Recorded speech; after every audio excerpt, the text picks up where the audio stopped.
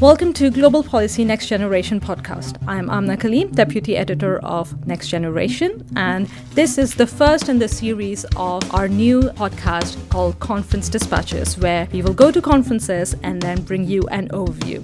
Today we are in the beautiful surroundings of the University of Leeds Music School.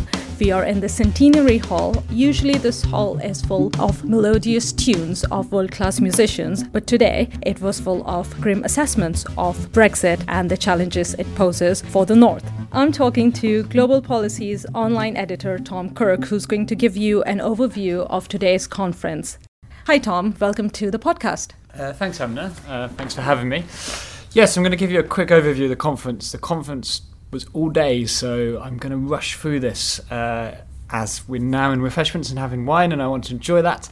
But yeah, some of it's still fresh in my memory, so I'm just going to pick my highlights from each of the panels. As you introduced, the conference was part of Global Policy North's outputs and events. Global Policy North is a consortium of northern-based universities and academics who are interested in global policy challenges and possible solutions to them. So today the topic was the challenge posed by Brexit for the North, and most of the speakers decided to focus on post-Brexit life in the North and what it may mean. All of them accepted that Brexit is going to happen. There was no talk of a second referendum or a stall of reverse of Brexit, so the concentration tended to be on what kind of Brexit is going to happen. And the first panel of the day was the education panel.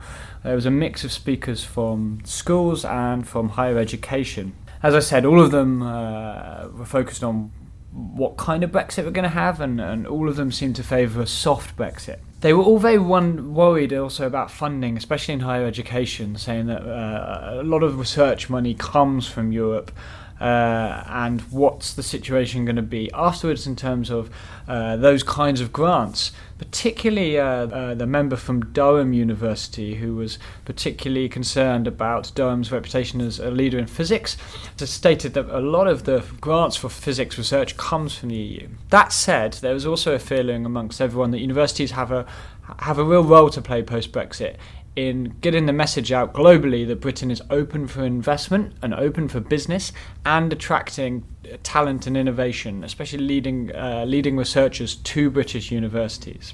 On the school side of things, the conversation seemed to focus around what role will schools have in building children's value system in a post-Brexit Britain, particularly in terms of our identity as Europeans, even though we might not be a member of the EU anymore. And there was also a need to keep pipelines open for teachers in schools. So after that we had a quick refreshment and we went into the two keynote speeches of the day. The first was by Hilary Benn MP. He's a MP for the Labour Party, very famous as being opposed to Brexit and also being at lockerhorns with the leadership of the Labour Party, Jeremy Corbyn. And he's also the chair of the Select Committee for exiting the EU. Correct, yeah. As you could probably imagine, he gave quite a cookie-cutter speech, usual roles about what kind of post-settlement he'd like to see, talking about potentially staying within the custom union in some shape or form. There was nothing really controversial about his speech. However, he did choose to focus on examples of how northern businesses in particular have built their models around no tariffs and free trade and frictionless movement with the EU, and that because we have no certainty on what Brexit will look like, those businesses have no certainty on what the lay of the land is going to be for them.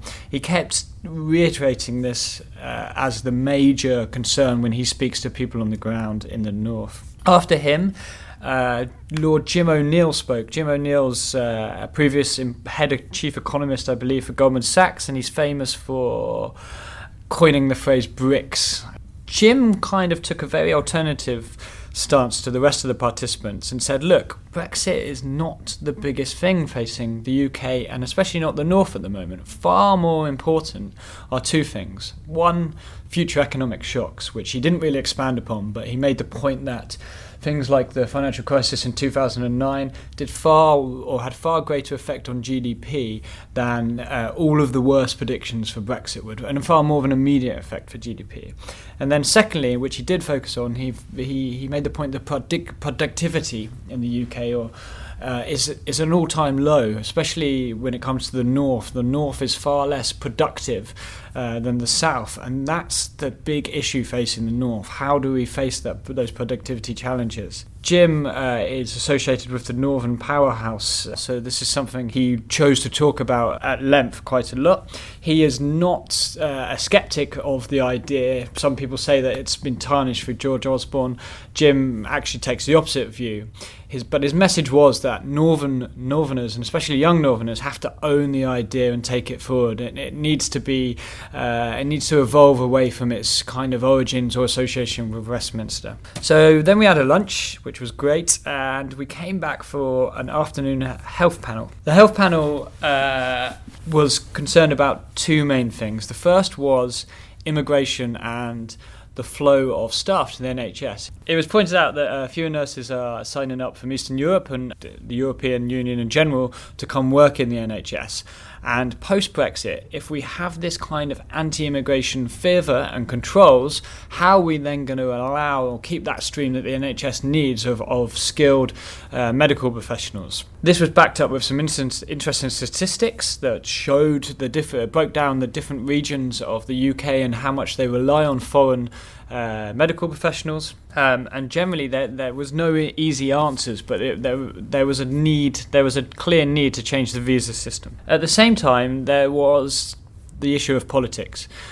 One of the speakers did the classic, the NHS is a political football, and lamented this idea, while another of the speakers, more academic speakers, were like, look, public health is about politics, it's about who gets what, and it unashamedly needs to be talked about in political terms. The main takeaway from that, the kind of political dialogue around the NHS and Brexit, was that there is no incentive for the incumbent government in the UK to reverse current trends of poor provision and a lack of money, especially in northern NHS practices.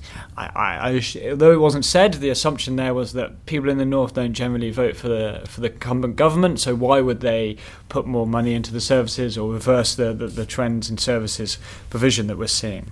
Do you think there were some themes emerging today in this dialogue that we don't see in the popular discourse on Brexit, especially with a focus on the north, because a lot of the news is London-centric?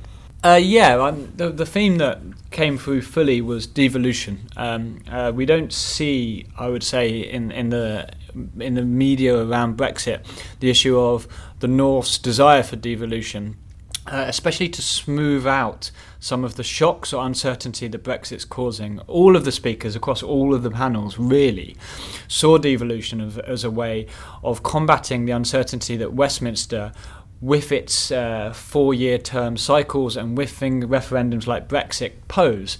The general argument was, look, if we have devolved government and devolved powers, we can create a safe space for investors who can see 5, 10, 15-year plans and feel that they can invest in the north, whether that be infrastructure or energy or health services. That was one of the things that really struck out strongly across the entire day that I wasn't aware of, being an avid reader of newspapers. Anyway, if I can carry on, and we're talking about the investment and industry panel, which actually this sets up nicely. One of the great things that came out of that, which again is something that you don't see in the media, is that the way both the North and the South's economies are structured are pretty similar. Both of them have around 70 to 80% of their economy coming from the services, with the rest coming from manufacturing and industry. This kind of goes against or busts the myth somewhat that the North is an industrial powerhouse or relies on industry. Further busting that myth, it was shown that the North East in particular has a lot of financial services. So what does this all mean? This means that post-Brexit, the North is going to suffer, if you like, or is going to feel the same kinds of effects that the South is. That's something that isn't talked about in the media discourse. Instead, we get this kind of line that the North is an industrial place and that it's going to suffer disproportionately post-Brexit, which maybe is not true. Because we associate services with financial services and City of London, but I think it was interesting interesting. It was Honor Kehoe who said that Huddersfield is home to a lot of services. So it's interesting when we think of post-Brexit shocks or impact, then the North will suffer, but maybe for the same reason as London would? Yeah, exactly. Maybe for the same reason, but it also speaks that we have to be more kind of nuanced than saying the North and the South. Within the North and the South, there's clearly regions that have different economic makeups and are going to suffer in different ways. So Huddersfield, for example, if that does have a lot of services compared to somewhere else in the North, that's going to need its own policy solutions and tensions, which, that's something that really isn't touched upon in the media. Moving on to the last panel of the day, which in some ways was the most interesting, and I didn't suspect it to be. It was on energy and infrastructure. There was the very usual kind of anger amongst the Northern participants that the North is left out of infrastructure, or the infrastructure it's getting from central government is inappropriate. The big one being HS2. People were like, why do we need a north to south train line? All of that's going to do is increase the current brain drain we see and investment drain we see of people either moving to the south or investment going to the south from the north. Instead, people wanted the east-west train line. The big argument being is, why post-Brexit are countries like China going to invest in the north if there isn't even the infrastructure in place to support their investment? It just sends out the wrong message globally. However, the other big thing that came out from the energy and infrastructure panel was that, yes, over the last 10, 20 years, the UK has consistently, especially the North, been touted as a possible place or a possible leader of sustainable energy solutions, particularly around industry. And frankly, across the board, everyone says that the UK has failed to seize these opportunities. One of the panellists pointed out that it's not so much that UK central government has prevented the growth of the sustainable energy industry. It's more a fact that people in the north or northern companies have somehow waited for permission, and that it's time now that they no longer look to Westminster to lead and start seizing these opportunities themselves. And there's actually an interesting tidbit that many northern companies are providing services to renewable industries, particularly in the north of Europe, and particularly around wind power. So that was something I wasn't expecting, and it was really good to hear. And lastly, on the energy and infrastructure panel, there was a general feeling that devolution again is needed if these kinds of opportunities are going to be seized going forward. Again, to smooth out the uncertainty that central governments cause and the factitious politics in central government causes, and to signal to investors that local government can set a safe investment environment and plan for the long term. And yeah, that was about it, and that was my take. So overall, a revealing conference with some of the same old lamentations and worries, but also much more nuance than we get in the mainstream media. That's great. Thank you for such a comprehensive summary of today's conference. It was a very long day indeed with all these panels, but I think the thing that I found most interesting was different panels on education, health, investment, energy, which shows that Brexit is not just one thing that will impact the economy. The impact will be multi-sectoral, and it will be felt in different parts of governance, and also the fact that devolution came up as a common theme during all these different panels shows that maybe there's something for researchers to look out for, and this needs further development. So thank you very much for this, Tom, and thank you for listening to Global Policy Next Generation podcast. If you would like to feature on our podcast, or if you know someone who'd be interested, please send us an email on next.generation@global-policy.com. Thank you.